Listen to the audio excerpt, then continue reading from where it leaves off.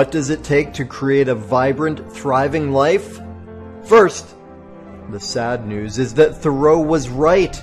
Most people are leading quiet lives of desperation, lacking in meaning, fulfillment, and vitality. But we choose more. We choose to create extraordinary lives. And the Art of Vibrant Living show entertains you with inspiration, empowerment, and education to create your life into a masterpiece. It's time. Let's vibe up. Welcome, y'all. Aloha. Daniel Aaron, your host. Welcome to the Art of Vibrant Living show. And I'm just so excited, tickled pink, a little bit white, but tickled pink to have this be our inaugural show. And I've been for so long planning and being inspired and excited about bringing you this show, which, good thing you're sitting down, it's all about the art of vibrant living. And I have such an amazing guest for you today, a colleague and a friend, a great business guy who really lives the art of vibrant living and is here to share with you about it. And that's what the show is all about, is to empower you to break free from the soul-sapping grip of mediocre monotony and create truly vibrant, thriving lives. And as more and more of us awaken to our true potential, together we are creating a world where true peace and prosperity flourish. So, y'all, I'm just so excited that you are here, whether it's live or on the rebroadcast. Excited to share with you. And on that note, let's get right into today's show. Coming up on the show is my colleague, friend, mentor, and in fact, the producer of this show, Brian Kelly. And he's an amazing human being, first of all, with a huge heart. And he's got a tremendous background in business. And I bow like this because what he knows in his head about automation and coding and what goes on beyond this, behind the scenes to make things work, especially in the modern business world.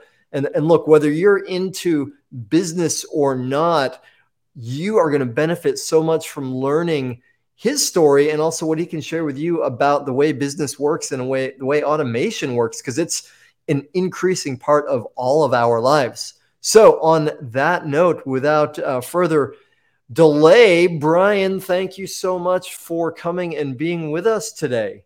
Thank you, my brother. I was still trying to figure out who you're talking about during that whole intro. I appreciate all the glowing words. I mean, if you just talked half that nicely to me when we talk in person, I'd be so over the moon happy. I'm kidding. Totally. He's always like this, ladies and gentlemen. Daniel is an amazing, he's got a heart of gold like no other, and he's become a dear friend of mine as well. And I'm so excited for you, Daniel, to be kicking off your inaugural show with you. It's just an absolute blessing to be here with you. I appreciate it, man. Well, awesome. Thank you. And I'm excited. So Brian, you've got an amazing story. And we don't have time for all of it, though. I would love if you would, give our audience a little bit of background on how you got to be who you are and what brings you here today. Oh my goodness. So, I was born, no, I'm kidding. So, we could start. Yeah, I just found out when I was really young, I developed the incredible drive to be more successful than the environment I had lived in. I grew up in a lower middle income class family, more lower than middle. And I didn't know that until I became old enough to realize and recognize things that were different about me and my family than my friends. And that was about junior high. And up until then, I had the greatest childhood. I didn't know any different. Played sports. My parents were the best on the planet. They only knew what they knew, and they did the best for us. No complaints at all about them ever. But when I became a junior higher, I will never forget. There was a movie, an epic movie coming out. This is before social media, before internet, really, and it was all word of mouth and newspapers and things like that. And so all of my friends were just buzzing about this new movie that was coming out, and I couldn't wait. And the buildup was immense. And so I remember going home one day and said, Mom, Dad, can I please have a ticket to go to the movies, because everyone's going to go see this epic show. And I want to go there too. And I'll never forget, they looked down at me and said, well, sorry, son, we can't afford it. And back then, a movie ticket didn't cost what it does today. Even that, if you put it in perspective, it's still not a whole lot of money to say, I can't afford to send my child to go off and have a great experience with something. And that's when it hit me. I mean, not that instant, but I'm like, I was disappointed, of course, because this was a big movie. It was the first ever movie of many that were to come called Star Wars. And I never will forget the next day going to school after it premiered, and all my friends went. I'm going to school, and I'm like, what language are you guys talking? I don't understand you, because it's R2D2, C3PO, Chewbacca. I'm like, what are you guys talking about? And it just really alienated me in myself. I allowed it to, and I thought, man, I am never going to be put in a position or a situation where I have to look down at my kids and say the same thing. At least I'm going to do my very best not to. I was born with an inherent drive anyway, but that's really what spearheaded it. And ever since then, I've gone 100%, full throttle when it's something to help my family and our situation. And now above and beyond that, even more importantly, or as important, are everyone else I come in contact with. I just love helping people. It's just something that God put in me. I just cannot stop it, and I won't. I love it. That's beautiful. And isn't that fascinating, the way like certain events that seem like nothing at the time can have such a profound impact on our lives. And normally I would not be the kind of companion or show host to say, well, I got to tell you about my Star Wars story. But in this case, I do, because so funny that you bring that up, because I remember it crystal clear. We must be near the same age, because I remember when that movie came out, and I was, our family, I guess, was doing just a tiny bit better financially than yours was, because my mother did take me to the movie. What I noticed, though, is at the movie, she was so stressed out about it, because we had enough money to pay for the movie, but then we got there and she didn't realize that she was going to have to pay for parking for the car. Oh no. And it was not cheap, for us, the parking. And this is classic my mother, and I'm with you, no complaints, but taught me something profound. We watched the movie, and I hope you've seen it by now, at least. It was, it was like mind-blowing and phenomenal, right? And we come out of the movie, go and get in the car, and we're driving out. And it was, the days when you drive through the turnstile or before you get to the gate to drive out. And there's actually somebody working in the little booth, like a toll booth there.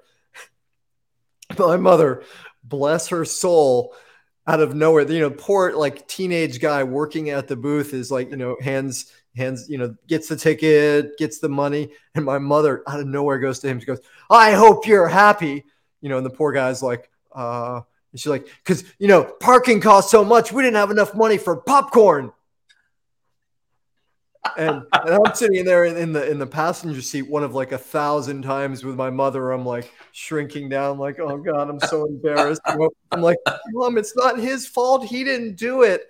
And relatedly though, like you, that was for me a moment of like, wow, this can't be the only way of living. Like, yes, where, we're so upset about what we can't do and what we don't have, that one, we're taking it out on somebody else, and two, that we can't have what we want. Like, it's got to be possible. I saw other people there that were eating popcorn. I know it's possible.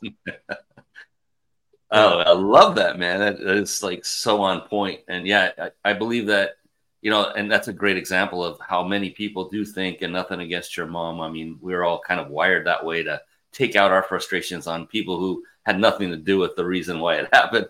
And the great thing is, well, later in my life, I learned to be more at cause about everything that happens in my life, and not to point fingers or blame elsewhere, but to look in the mirror and say, well, I had something to do with this. There's some way, somehow I was responsible for my situation today, right now. And no one else was. I cannot, and I will not blame anyone else. And when you go to that extra step and you take cause. And many of us don't want to do that because that means, I'm not saying it's your fault, but could you somehow in some way be even a tiny bit responsible for whatever incident just occurring? And the answer is always yes. And the more you can do that, and the more ridiculous that situation can be, where it's like, how could I have had anything to do with that? The more you're going to train yourself to be more at cause. And when you're at cause, you're in power of your own life. You're not giving it up to others. When you're giving out excuses, you're giving up your power. And so it was a great lesson I learned. I was like, 48, 49 years old when I learned that lesson, almost 10 years ago. Now everyone's doing the math. That's okay. Let's get that out of the way. So yeah, great stuff. That was a great story, because I think we've all been through something similar, either us doing that and saying those things to somebody, or witnessing it with someone else that we love. Well, and I thank you for that. And I love that you already pointed to when you learned that lesson, because you must be psychic, because I was just about to ask you, in fact, like, how did you learn that? Like, what happened that you learned? And also, and before you answer that, would you also, what would be another way of saying at cause? Because I know when I first learned that language, I was like, what does that mean, at cause? Would you put it in another language too? Just taking responsibility in any amount you can for your current situation. It means, we can either have excuses, or we can have results, meaning positive results, but you cannot have both in any and every situation. It's a 1 or a 0. You either can or you cannot. It's up to you. And the beautiful thing, the wonderful thing is, we, all of us to a person, have a choice how we react to every situation in our life. Can we be reactionary? Look, is it okay to be human and have emotion and get upset or even pissed off? Yes, we're built that way. But it's more important to then, how do you quickly turn that and do it with authenticity and say, look, there's no need for that kind of reaction. And now I'm going to calm down, and I'm going to choose the path of being at cause, responsible, and not make an excuse that happened because someone else did that, or that happened because some other environmental factor did that to me. No, I chose to be where I'm at right now. I'm under the rain. I am somehow responsible for the rain hitting me in the head right now, if that's what triggered me. So yeah, I'd say responsibility and, excuses versus results is the bottom line. Yeah, nice. Okay. So how did you figure that out? I didn't. I got a mentor. I trained under an amazing young man, very young. He could be my son by age. That's another thing I learned is, I used to not think highly of anybody that was lesser in age of me, because they didn't have experience like me. But I got mature and realized, man, there are a lot of young people that know more than I do in many areas. So I can learn from them too. And this young man's name is Mel Cutler. And he had a seminar industry or a business going. And I ended up going to it. And it was all about using neuro-linguistic programming, NLP, but with a twist. And very few did this at the time. It was NLP for business, directly targeted to improve one's own business. And when I learned in that, this is where I learned being at cause. This is where I learned that you can rewire your brain for success in an instant, rather than years on a couch and getting, someone taking you back through all of your horrid events to try to help you come to terms with them. And NLP just says, we don't care what happened in the past. We're just going to fix it. It doesn't matter what it was. We're just going to fix it and move on. And it does. It works as a science. And I remember going, because I was always very hesitant to have anything come anywhere near my mind. And this was mindset work. It was reprogramming one's mind at a subconscious level. So I was really guarded. My mom, I'll never forget, when we're watching TV at home as little kids, and they have a stopwatch going back and forth on the TV, and they're about to hypnotize somebody. It's all an act. But she would say, look away and don't listen, because she thought they could steal our faith in God, in Christ. And I was like, it scared me. So when I first learned about it, I was guarded. I was like this. And then I learned that you cannot be reprogrammed to a different set of values that you already have inherent in you. It's not, they tried it many years in the army and other ways, vicious ways of doing it, and including hypnotism and all kinds of stuff. And they could not make someone, they could not, what's the word? I can't think of the word. They could not reprogram one's mind, mind control. They couldn't make it happen. So if you're not born innately to be a murderer, you're not going to be reprogrammed into being one. And I thought, well, it's now that I know that, and now that I know we're going to use this for good, I'm in. Let's do this. And I went all the way in, all the way in. And I eventually ended up, long story, make it real short, becoming his lead trainer, speaking his content from his stage to his students. And I did a full half of every seminar for a couple years. And it was the greatest experience I've ever gone through in my life. And I learned that at a deep level. To learn, do, and teach. To learn something at the very deepest level is to teach it. And it's so true. Yeah, beautiful. So, yeah, and I love that you brought up NLP, neuro linguistic programming, which I've heard described, and I've studied a bit myself, and I've heard it described as the study of success, right? It's the science of success, what actually creates success. And, in case it's not obvious for anyone, neuro meaning brain, linguistic words, programming. And so ironic too, like what your mom's thinking, that's the time to turn away when there's also the wise way of looking at things, which is television is in itself, its entire programming, like tell a vision. And that's part of what I grew up in my lower middle class family. I often talk about the standard American diet. And that's, what got me to be a fat kid was the food, but it was also the vision of, consuming, right? The vision of being not at cause, the vision of being at effect in the world. That was the vision that was being told all the time. So I'm curious though, you said a couple things in there that I think are really key for the art of vibrant living. One is you allowed yourself to open up to your mentor, Mel, even though he was younger than you, right? Which to me implies a certain level of humility, right? And you also were willing to be in a position of not knowing, right? And I've seen this happen so many times where people, I don't know, they have some feeling like if they don't know, or if they humble themselves, that means something's wrong with them. Or in my work as a coach, and I've seen it in therapy, no, I'm not going to do that. That's for that's for other people because there's something wrong. And I've always thought like, well, shit, if something can help, right? If it can make things better and it doesn't hurt, there's no downside to it. Like, I'm all in, let's go for it. So how did you have that humility, or what I would think of as wisdom? What brought you to saying, yeah, I'm willing to be receptive here? I certainly wasn't born with it, because I was that one person that always thought if I'm not right, there's something wrong. You said that beautifully, that, others will think less of me because I'm admitting that I don't know everything. It's just this inherent thing. And what I learned in large part through my time with Mel was there is this 3-letter word that all of us have that caused this, and it's called ego.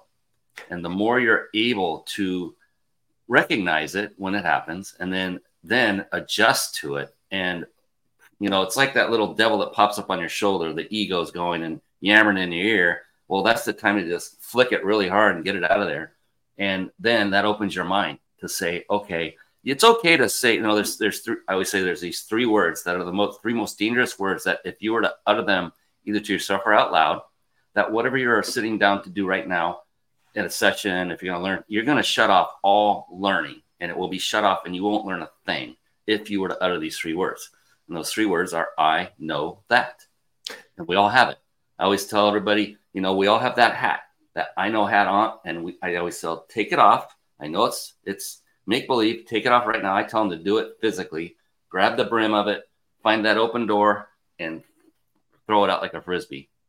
The cool thing is when you'll still do this even when you're aware of it. The cool thing is be aware of it happening, number 1. Number 2, then reframe it. And it's okay. Say, I know that. And I wonder what else I can learn from this today. Now you've opened your mind to be receptive of new ideas, new thought patterns. Because how many times have we heard the same thing? We think it's the same thing over and over. And I already know that inside. And we're folding our arms and we're like, oh, let's get to the next subject already because I've heard all this. Well, this opens you up. And now you're like, hey, I wonder what different twist this person could have on it that could lead to more knowledge to me, to lead to more understanding, the next step in my business, whatever it happens to be. And then, gosh, it just makes life exciting and it's not boring anymore, because the repetition or the, oh my God, I said it. I lost it. But one of the keys to mastery is repetition. Yes, there it is. And because you will see it differently. Like if you read a book for a second time, it seems different. And everyone's like, how can that be? Did the words in the book change? No. Did the pages get ripped out? No. Did anything change in the book? No. So what changed? Guess what? You did. You're now ready for the next story that you weren't ready for the first time through. Same thing with I know that. If you are able to recognize you're thinking, oh man, here we go again. It's like, wait, I wonder what else I can learn from this. Then you just open up your whole, oh my gosh, it just excites you. Over time, you'll learn that you're going to have this great vigor and vibrancy for life that you didn't have before. I'm not kidding. I mean, it's an amazing thing. Wow, beautifully said. You'll appreciate this then, right? Because a lot of us heard our friend Tony Robbins say many times, repetition is the key to mastery.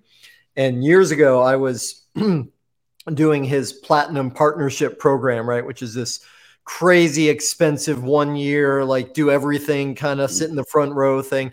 And one of my best friends when I was doing that there, who was also in the program, this guy, Oliver, he was from Germany, but he lived in Thailand. And he and I were kind of like the most bohemian of all the, like, because it was like $100,000 plus. So most of them were like these very high level business people. And I was living in Bali at the time. And he was on, I don't remember what it was, maybe his third year. And I remember being with him at one of those seminars, like you were at Mel seminars.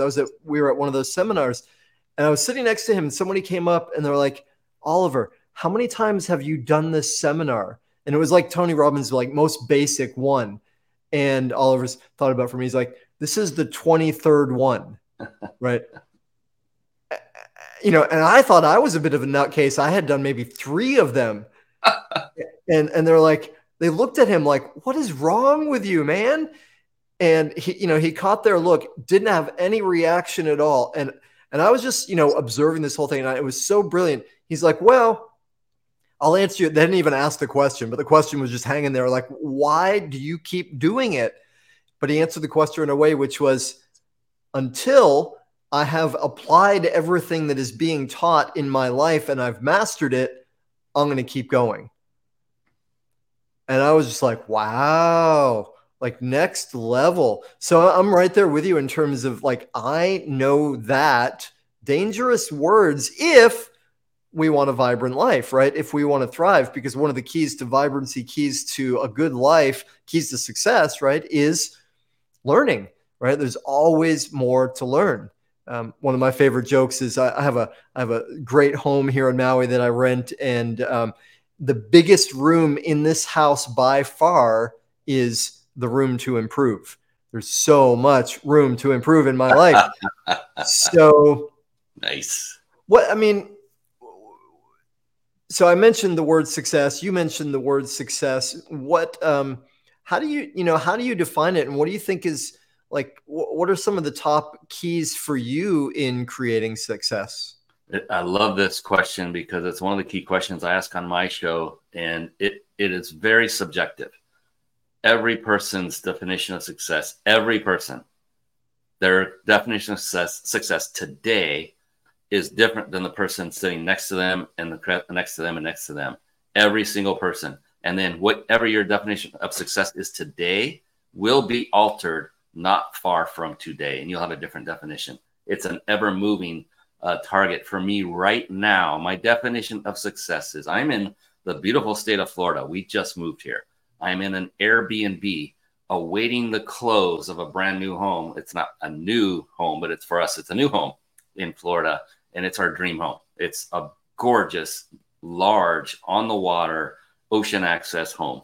And for me, the definition of success is the day we move in is going to be my definition of success for that day, or for this iteration of what that definition is, because the whole reason I wanted to get here and to be on the water was because of my wife.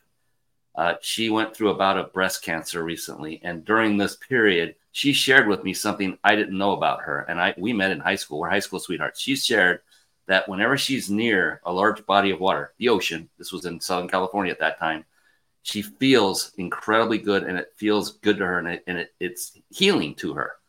I'm like, wow, I had no idea. And then she said, our daughter was the same way. And I confirmed it with my daughter. I said, I didn't know this was a thing. So instantly my drive became very strong to get us in a place that is on or near the ocean. And I knew California wasn't a good place to do that for so many reasons. One being cost compared to Florida. And so for me, definition of success is getting those keys, opening the door, and bringing my wife into our home that's going to brighten her life every single day. We're going to have side-by-side offices that they look out over the water. And it's amazing. I can't wait for you to come visit it, Daniel. I know it's a long flight for you, but we're going to have you come out. That's my definition today because my wife is my why. If she's happy, then I'm fulfilled. That's just what it comes down to for me. That's beautiful. Yeah. And, having a why, having a reason is so important. I heard a definition of success recently that I like. So I'll add it to your collection, which is that success is winning at the game you want to be playing, right? So what's the game you want to be playing? Is it money? Is it leadership? Is it love? Is it service? Is it vitality? Like it's, or even better, progressing in that area. You and I both love quotations. Winston Churchill is credited as saying that success is stumbling from one failure to another without a loss of enthusiasm. Now, you're doing well in your life and running successful business. You've got this home that you're moving. You're able to create this for your wife. But I'm just going to go out on a radical limb here and guess that maybe at some point in your life you experience, besides Star Wars, experience some kind of challenge that humbled you, or you learned from, or required some level of resilience or grit. Is there anything that comes to mind for you that was something you overcame that's helped define you and create more success? Yeah, one thing that comes to mind is I was quick to pull the plug on things and give up because, we all grow up in an instant gratification society, and I wasn't getting to that level of success I wanted fast enough. So I would shift gear and focus and go somewhere else. Shiny object syndrome comes to mind. Jumped from network marketing company to network marketing company. Ended up saying, you know what, it's tough building your own organization. It never works the way they say. So I had the opportunity to become a co-owner of a network marketing company. And I said, that's the ticket, because now everybody is in my downline now. I'm a co-owner and I don't have to build it and spend the time recruiting. Went through a lot, learned a lot through that. And we didn't give up on that one. We probably should have given up on it sooner than we did. But it did not succeed after, I think it was 3 years. We did everything we could, learned a bunch. But it's more about resilience. It's more about you got to really, really believe in what you're doing, or it's not going to happen. I hate to tell this to people that think they have a passion for something. I used to be in personal fitness, certified personal instructor, and I thought I loved it. And I did, but not as much as I truly love automation, which it wasn't even my purview back then, like automation. It's about listening and being open to hearing what other people perceive about you. Those that love you, those that want the best for you, especially, not those that are the naysayers. And I had 3 people in a very short period of time say something similar to me. One said, when you talk about fitness, I don't hear the passion. He literally said this to me. He had his own boutique gym across the country from me. Good friend. He said, but when I hear you talk about automating things, that's when I hear your passion come through. I'm like, wow, that's interesting. It comes natural to me. I love it. It's easy. Oh, that's interesting. And my wife said something similar. She goes, anytime you tackle any new project, you automate the bejeebers out. I was like, huh. And then there was a third one. This is all within a 1 month span. And the very next month, I kid you not, I pulled the plug on a fitness business that I had spent 2 to 3 years building. Tons of videos, workout videos, all kinds of stuff that I developed. I literally deleted everything in one day, and I felt zero remorse. And I said, I know I just did the right thing. And so, are you going to know what the right thing is? It's tough. I can't tell you you're going to. It's like, when do you know that you found your true love? It's a similar question. There's no way I could tell you that. It's just, you will know, you will feel it. And it will and it's not going to happen. Usually it doesn't happen as your first choice, your second, third, or fourth. So you just go through the journey of life, enjoy every step, learn as you go. Don't make the same mistakes that you made before, but make more mistakes, more different mistakes. Like you just said, fail faster and go through life and love it as a journey. And eventually, if you keep moving forward, stacking those pebbles, you will find that one thing that really moves your needle. And perhaps you could actually make some money at it. And that's where you go, that's where I'm hanging my hat, at least for now. And then 5 years down the road, you might say, I actually like that better. That's the beautiful thing about life. It never gets boring when you have so many choices and there's never a ceiling where this is it. There's nothing else ever. That would be the worst life and forever. So there's always an option to do something different, to climb higher, to achieve more success, to help more people, to serve more people. But just continue going forward. It's like a ship in the water. Unless it's going forward, you can turn it left, right, and the other way, but you never know if you're going to make your destination. You have to actually get the oars in the water or turn on the engine, and it needs to go forward. You could be going the wrong direction, but at least you have the ability to alter the course by this thing called the steering wheel or whatever it's called on a ship. I'm not obviously a person that does it, but you can turn that wheel and right the ship and you might go back and forth until you finally hone in. But at least if you're moving forward, then you will eventually find it. You just keep going. Just persevere. Don't ever give up. Nice, beautiful, nicely said. And was it Nietzsche said, "He who has a big enough why can endure any how." And I remember when I first got into Strengths Finder, the Gallup poll, one of the best tools for understanding what we're good at. Like one of the really surprising distinctions that I got from that was it doesn't say what we're good at, right? What our strengths are. And if you look at your top 5 strengths, it's not necessarily what you're good at, but it is what you are predisposed toward. And if you're predisposed towards something, you got enough interest, passion, energy for it, then you're likely, or it becomes possible to stay in it long enough to actually get good at it, right? And so I got one more thing in response to what you said. I want to flip a question back from related to what you just said.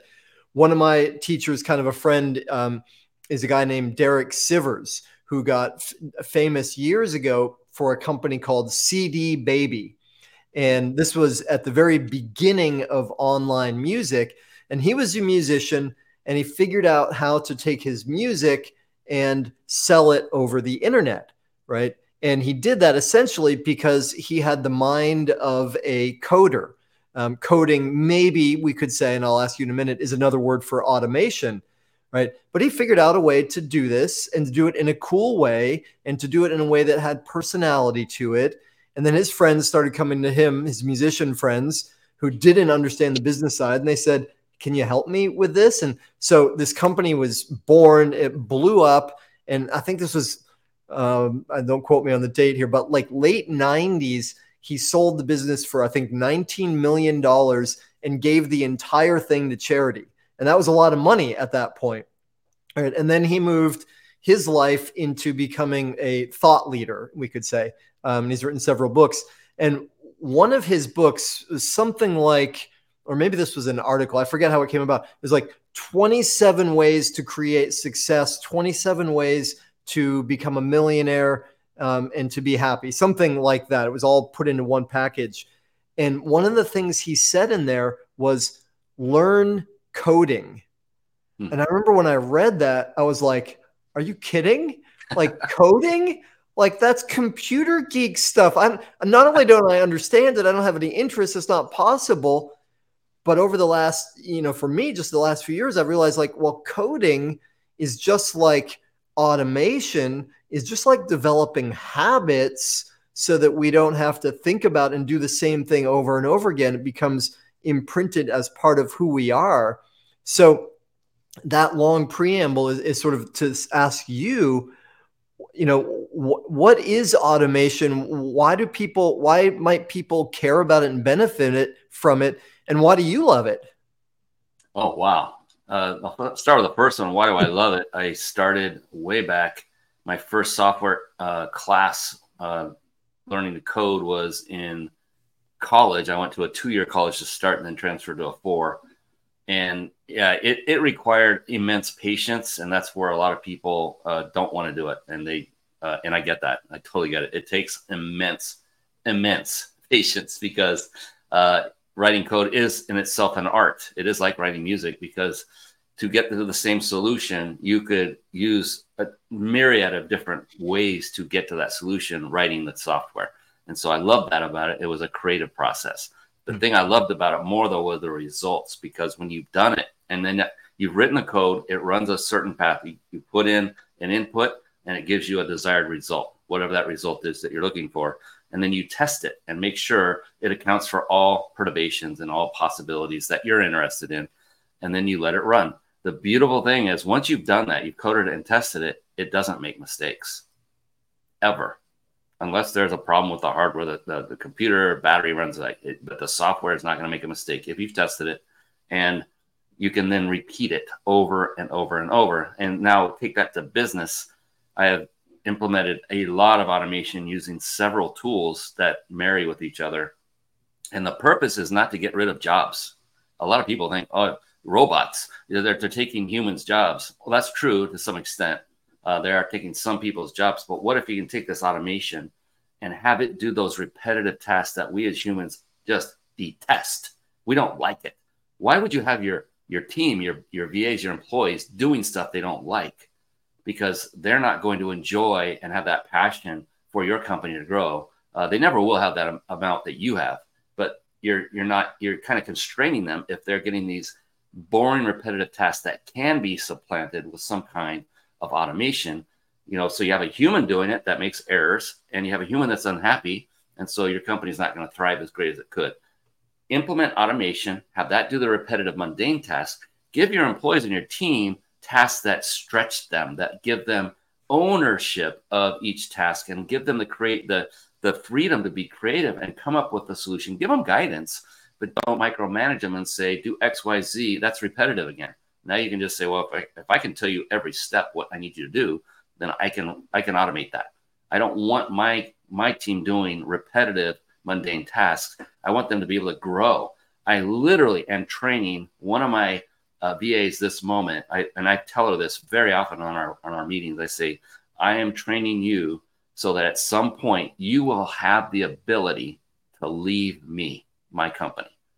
And then I always coyly say, of course, you realize you can never leave me, right? And she would laugh, and we have a good laugh over that. But truly, that's what I do. Train them so well, they could literally leave your company. And that means now they have this deep ownership. They love, they're more passionate about working with you. I never say for you. And it just creates a great synergy and a great culture.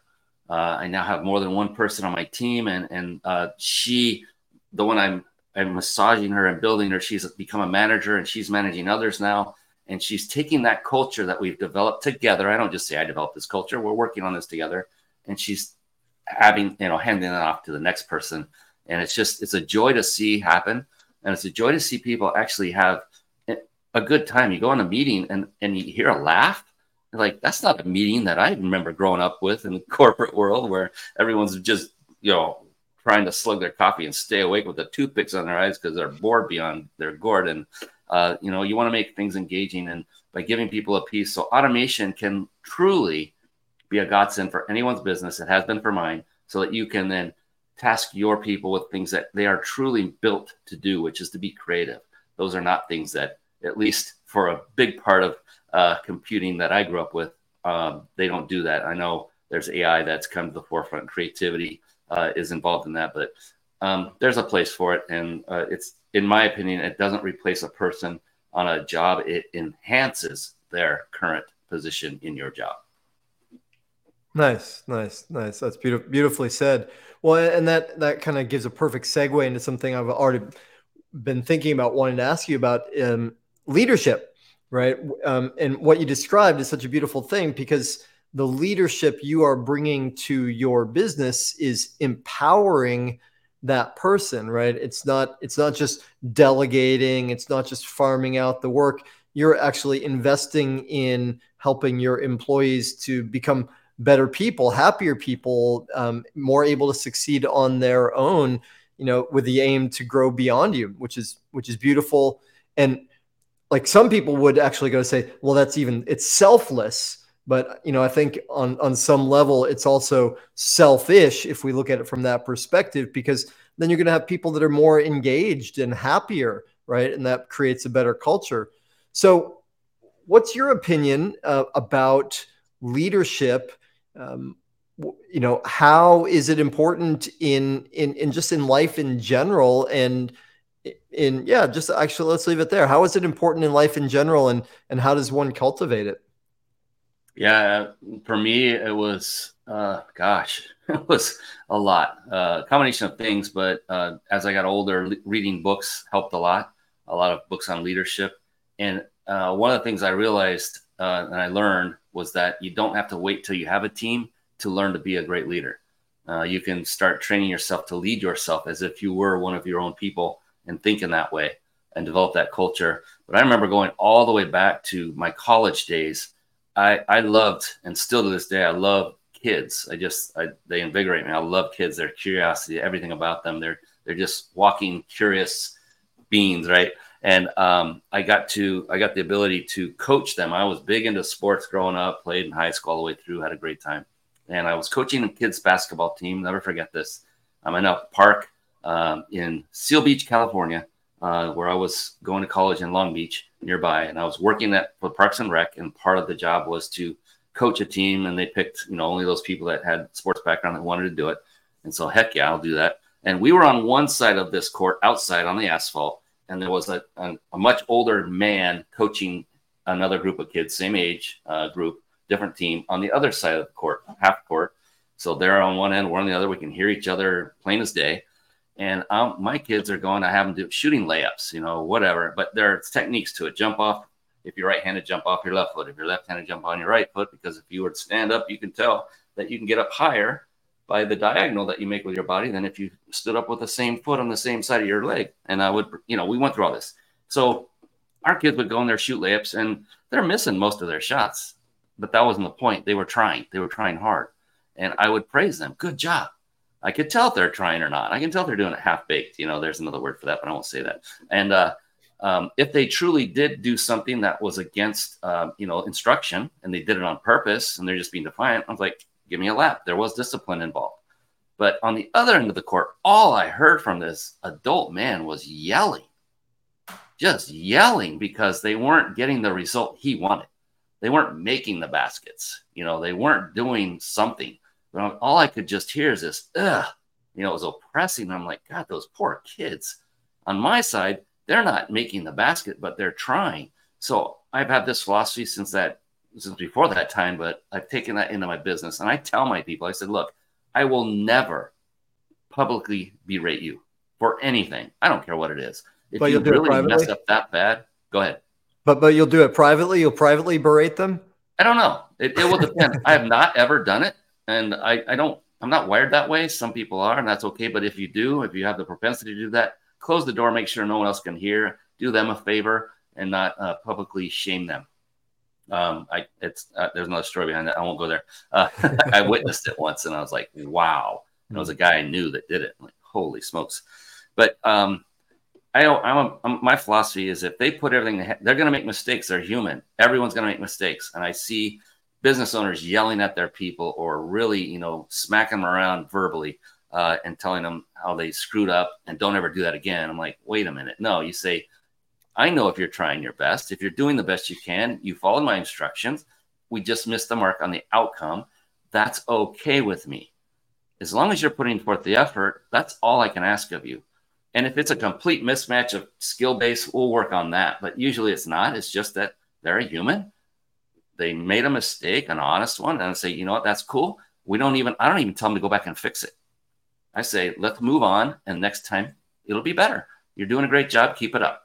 If they do it on purpose, it just doesn't happen. It hasn't happened in my culture yet because of the culture we've developed. Not patting myself on the back. I'm just saying it works. Positive reinforcement beats negative reinforcement every day of the week. Yeah, nice. Well, and what you're another way of speaking about what you're clarifying here is this is what Carol Dweck called the growth mindset. as opposed to the fixed mindset. And so for anyone watching and listening that wants to, take the wisdom that Brian is bringing forward here and go deeper with it, her book, what is it called?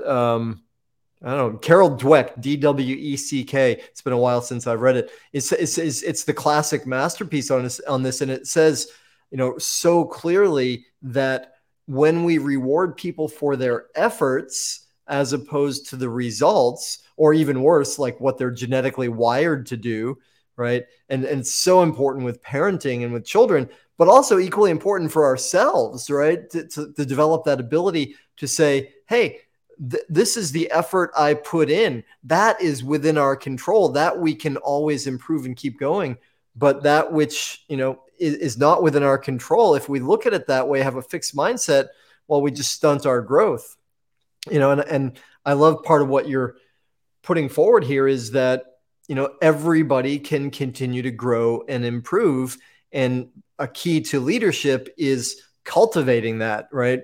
Helping them to grow. Beautiful. So, golly, time is flying by. And knowing, though, that you are such a lover of learning and books, and you mentioned that a minute ago, what are some of your most impactful books? Like, what are the books that have made the biggest difference in your life? Secrets of the Millionaire Mind. What was his name? T. Harv Eker. Could probably read that 20 times. Another person brought it up, and I'm like, oh my gosh, I remember that one. That was one of the best, and I would love to read that again. It's not about being a millionaire, and it's all about mindset, and it's unbelievable. And he would take pauses and say, put your hand over your heart and say this, and you say it out loud, kind of like affirmations, like, wow, this is cool. The Four Agreements, Don Miguel Ruiz, especially that, people don't take things personally because they're not meant to be personal. Most of the time when somebody yells at you and they're driving by you and we're like, oh my gosh, that person hates me. It's like, they don't know you. How can they hate you? They're letting off some steam, and it has absolutely nothing to do with you other than you happen to be in their line of sight. And maybe you cut them off inadvertently. It doesn't matter. Don't take it personally. So many things. My gosh, the Bible, of course, there's one and only, the number one. Yeah, I don't know. I have an entire library, reachyourpeaklibrary.com. Shameless plug, but it's not a money making website. It's there to just be a library for other entrepreneurs that I have. I love Grant Cardone. I've read, if he hasn't written another book in the last 4 or 5 years, I've read them all. I love his energy. I listen to Audible, and he is the narrator of all of the books that I listen to, and I love his energy. And I know there's two sides of the camp. People either love this guy or they can't stand him. I look at what I'm getting from the information. I don't look at what is my opinion of that person as much. That led another topic in my head, but I don't want to go down the rabbit hole too much. A lot of books that I've read, and I didn't start reading until about the age of 47. And that's when I met my mentor, Mel. And I was staying at his place in Newport Beach. He was like 2 blocks from the ocean. That's where I was like, oh, this is great. And my wife, they invited my wife. He's married to a wonderful wife named Kate. They had us over, let us stay the night. We went out and played on the beach and the ocean together and had a great time. But there was one morning and I got up and he's walking around with headphones on. And this was some time ago now. And I'm like, so, hey, Mel, can you hear me? It's like, what are you listening to? I'm curious. I'm always curious about what successful people do. And he's like, oh, it's a book. I'm like, what? You're listening to a book? Yeah. So how do you do that? Well, it's this thing called Audible. I said, where the heck is that? So I did not like reading books. My eye strain, I don't know what it was. I could not pay attention long enough. And then when I got my first Audible book and listened to it, I was like, oh my God, this is it. This is the way to do it. I'd listen to it in the car every time I was not doing it in the gym. Whenever I'm not concentrating on a muscle and if I'm doing just cardio or something, I listen to books and like it opened my eyes through my ears. Ooh, that's a new one. I should trademark that. But yeah, books are a big part of life. And I didn't know it till the age of 47. I read hardly anything. And then I started devouring them and just, it's true. If you read the right books, and to do that, to find out what the right books are, well, you got a great resource right here. I'm usually on the other side. Daniel Aaron is a massive reader of books, and he just rattled off a few for all of you. And what I always recommend people do is when you hear someone like Daniel come on, or yours truly, anyone that's been in this arena and educated themselves through the reading of books, and they mention titles and authors, write it down and then go get it now. Order it. The second this show's over, order every book that Daniel just mentioned, and the ones I mentioned as well. And in whatever form you choose to ingest it, whether it's a physical book, Kindle, Audible, it doesn't matter. Get it, read it, and then read the next one after that. And that's my 2 cents on that. I highly recommend when someone like Daniel comes on and recommends a book. Daniel's got a great deal of success in his life. You follow success. Success leaves clues, I've heard said.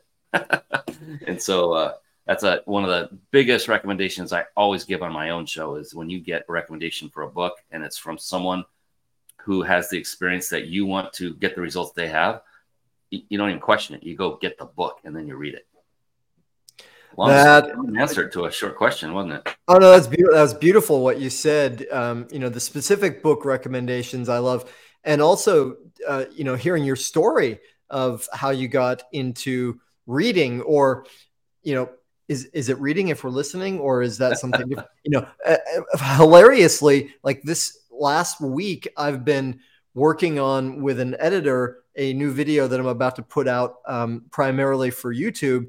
That's all about how to read more, better, faster, and more importantly, how to get more out of it, how to implement what you learn and put it into your life right away. And I go quite deeply in this video into a lot of what you just said, because there's so much confusion about, confusion. There's so much disagreement these days in the book realm, like, oh no, physical copies. No, electronic copies. No, I like electronic copies. You can highlight them. I can carry 20 books here, 100 books here, but Audible, that's not reading. That doesn't count. Like people have all these opinions. And my opinion is like, dude, when you tap into like the thing that Einstein said, which is so beautiful, right? You can't solve a problem by the same level of consciousness that created it. We all know that quotation. And what's amazing about books is you're tapping into an author or somebody who is on a different vibration, or that the book is on a different vibration. And whether we're listening or reading or a combination, we're actually getting into that vibration, which is so powerful. A new thought leader for me is Naval Ravikant. And I was listening to his almanac recently, and he said something I thought was beautiful, which hadn't occurred to me before this, which is he had the experience of forgetting how to read a book, because in the age we are in, we've gotten so used to blogs and podcasts, and nothing wrong with any of those. Blogs and podcasts and articles and short videos and TikTok, like awesome. We've got so many different ways that we can consume, right? That we can take in a different vibration. We can take in wisdom. Awesome. And there is something special and unique about a book, right? You know this because you've got a book coming out soon.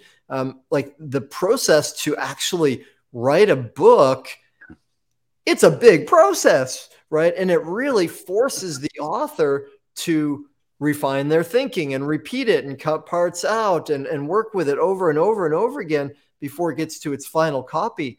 So what Naval said is he had to teach himself to go back and actually stay with something, and a good audiobook. Well, it might be 8 hours. It might be 12 hours. I've listened to some that are 50 hours, right? My daughter and I, we drove cross country a few years ago, and we listened to the entire Sherlock Holmes series. It was 52 hours, I believe, of material, and it was amazing, right? So there's so much power in books, and I'm going to rein myself back in because obviously this is a topic that I get excited about. And to me, the bottom line, though, is like whether you like listening to or reading or whichever ones, whatever works for you is great. And there's that saying that leaders are readers. And I think part of what that is because it's that hard wiring that, so beautiful that you came back to say, I want to grow, right? I want to learn, I want to expand. And when we grow and expand, then automatically we're more able to help other people and help more people. Okay, end of my rant. Goodness gracious. Sorry about that. I got excited there. Thank you. And we are rapidly diminishing in time here. So I got a juicy final question for you coming up. First, though, what's going on in the world of Brian Kelly? What would you like people to know about you, and how can people get in contact with you? What are some of the ways that you are helping people now? So yeah, that's a big question. I just love helping people. So a quick resource, if I may share with people, that costs nothing. It's called reachyourpeakclub.com. And there is basically what I call an entrepreneur discount house. Wow, that was quick. I'm impressed. Good job. Reachyourpeakclub.com. It's a free membership. Think of it like Costco or Sam's Club that doesn't have hundreds of thousands of products, and it doesn't have a membership fee. It's just got a few, but the few that are in there will help you to elevate your business quicker through automation and other resources in there. There's a great resource in there where you can pay very, very little money for a very high level membership of Zoom, which a lot of people use. So just one example, because I partner with a company that offers that. Another is, everyone in business is looking to market themselves. How do they get out to more people? How do they get, now it's about personal touch. It's about know, like, and trust. It's about getting out there so people don't just see what you've written, but they can see your face like they see Daniel right now. And so I'm very passionate about live video shows like Daniel's doing right now. And my company helps produce this very show we're on now, and my own and other clients as well. And the purpose of this is for massive exposure, not only for the host, but the guests that come on. But really when the rubber meets the road is the relationships you build are going to be lifelong with the guests that come on that you've never met before in your life. And I know this by doing it for now 5 years or so. The value you get from it is sometimes monetary. Oftentimes it's beyond description. You can't even put a money figure to it. And then I've learned more from my own show than, my God, I am the most blessed person to have my own show. And Daniel, you're now that as well. You're just gonna be on this wonderful ride. You're gonna make incredible relationships. You're gonna make great connections, and every bit of it will help both your business and your personal life. And it's something I love doing, and that's what we do. It's called the totalbroadcastblueprint.com. That's just throw that out there. That's my current passion. It's been my passion for a good 4 or 5 years. We do a full-blown done for you. This isn't an ad spot. It's just, I love doing this stuff, and it involves a lot of automation. You might not have guessed that because it's live video. What the heck is there to be automated? Well, I have a free masterclass. Nothing is for sale. This is a perfect segue, and then I'll stop with this one, Daniel. Go to peakmasterclass.com. As we're doing this show right now tonight, it actually is tomorrow afternoon or noon for Pacific time. 100% free. Nothing is for sale. And you get to learn all the ins and outs, the backstory of everything about live video, why you want to do it, what you should do, what you shouldn't do. It'll give you a good stepping stone to decide whether or not that's something you want to embark on. Not necessarily with me or my company, just is it something that would be in your purview for your business? I would recommend it for every business out there. It's better than writing a book because the content changes every single week. A book, you spend forever writing it, which I just did. It will never change the content unless I write another book and spend another countless amount of hours. A show you do every week, a 1 hour show is the same as like a 100-page book. When you do the transcription, you've got a book almost every week, and it's brand new content, and it's high value, and it's current. So anyway, off my soapbox, I love this stuff. It's all about marketing, exposure, getting it, but it's really comes down to making relationships with other business owners. For me, that's what I love about it personally. Well, yeah, thank you. And, I think it's worth it for me to let people know too, this being the first official show for me with the Art of Vibrant Living show, I've been planning this show literally for years. And even if people look at some of the older shows, like, well, this is the first one, how are there older shows? I was actually experimenting with creating a show 5 years ago, right? And we still have some of those episodes, and people can go back and watch them for entertainment purposes only, because they are hilariously unprofessional when I think of it now, even if some of the content is good. And I've been a guest on so many different podcasts and shows from different people, and I had the experience of, I didn't want to actually create a show until I knew I could do it in a way that felt to me fully professional, right? That felt to me like I could really take care of the guests in the way they deserve to be taken care of. Because I had the experience of going on so many people's shows, and it was, just not the ideal experience, put it that way. A bit sloppy or unprofessional, or I showed up and I was like, I don't know what to do. And, so being able to work with you and build the show and have it live and broadcast in different places, and then all the rebroadcast channels, and to learn how to do it in a professional way has been such a great experience. So I'm happy to just echo and sing your praises for anybody that wants to create a show. And it is still such an amazing way of sharing information, getting connections with people, serving people in the world. So yeah, I definitely encourage people, and I'll flash this back up here one more time, the Reach Your Peak Club too, because that's one of the ways I first met you, Brian, was understanding that. I'm a member of the what do you call it, discount Zoom club, which is fantastic. I mean, it's a service I would use anyway, and now I pay less and get more features because of it, as well as all I've learned from you in the automation world and support that way. So much that you offer people, and I think Reach Your Peak Club is a great way to just connect in and start to take advantage of that. So I'm guessing that of the many gifts that you bring to the show and that you have for our audience, Reach Your Peak Club is probably the best gift. Is there anything else you want to say along those lines? Yeah, you pretty much covered it. It's just a great place to go. I mean, in there, you even can find the link to the Peak Masterclass, which costs absolutely $0. Nothing for sale. During the class, there's a call to action where you get a chance to talk to me personally for a full hour. And people won't believe this. They never do, but I don't sell anything on that call either. It's 100% Q&A, your time. So I just love giving back and helping people. And they'll know if they're ready to move forward with the show. And if they're not, that's okay. But this is going to give them the stepping stones like you were doing 5 years ago. That might be their time of their 5 years from now. They may then finally do a live video show. So I just want to get that, plant the seed, if you will, get the thoughts, the juices flowing, a little more knowledge on how everything works, what the right approach is. And that gives them more knowledge to decide, okay, maybe I will just start going and do my own live show now. And that's great. Or they'll do record an audio only podcast. It takes less work, less effort. There's fewer touch points involved as far as marketing by far, but it's a place to start. So I just say, get going. If you don't have a podcast or a live show, what's holding you back? Well, go to peakmasterclass.com and you'll learn the basics, and we'll take it from there.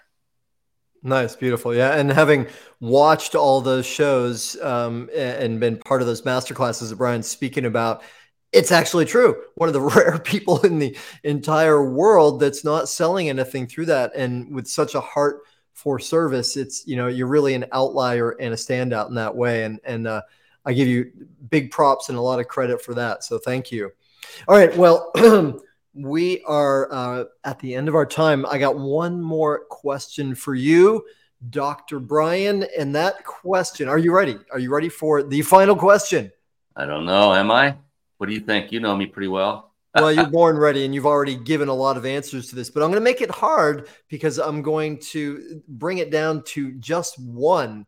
So with everything that we've talked about, everything that you've experienced and created in your life, all the work you've done, all the service you've given, for our audience, what is the one top suggestion you have for what would create a vibrant, thriving life? What can people do or not do to create a vibrant, thriving life?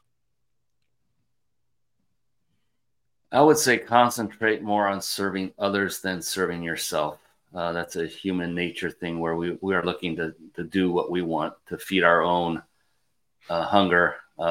literal and figuratively. And the more you serve others, the more you give. It just naturally comes back, not necessarily directly from the people you're helping, but in other ways, the blessings come in, and the sense of fulfillment you get from serving others, helping others, giving them a little bit of a boost and assistance, no matter what they're looking for help in. Could be business, it could be personal, but concentrate, if you would, more on serving others than, not saying forget about serving yourself. Please don't do that. Love yourself, take care of yourself, and make sure you've got your own house straight. Because if you're not in an optimal health, then how are you going to help others? So be sure to take care of yourself first, of course, but day to day, look at how you can help others. How can I serve more individuals today?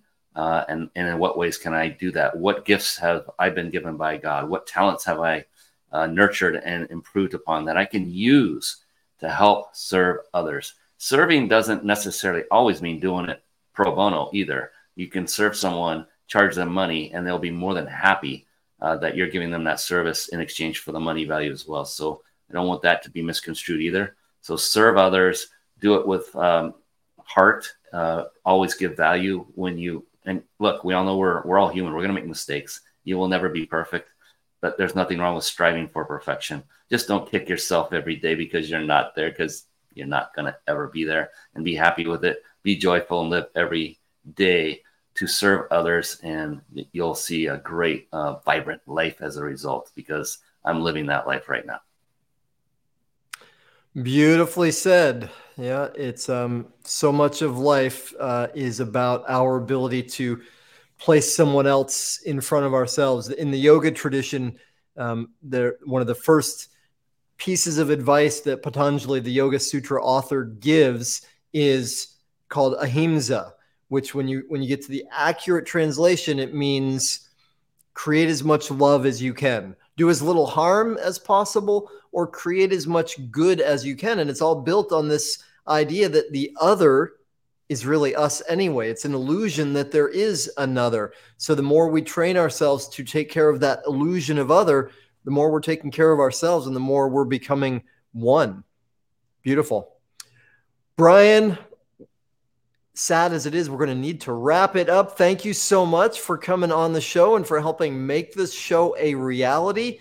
I'm thrilled to have the chance to connect with you. And for all of you who have tuned in with us live or on rebroadcast, thank you. And I hope you have benefited and that you make your life a masterpiece. Take care, y'all. Aloha. Mahalo for tuning in to the Art of Vibrant Living show, y'all. I'm Daniel Aaron, and may you live with great vibrancy.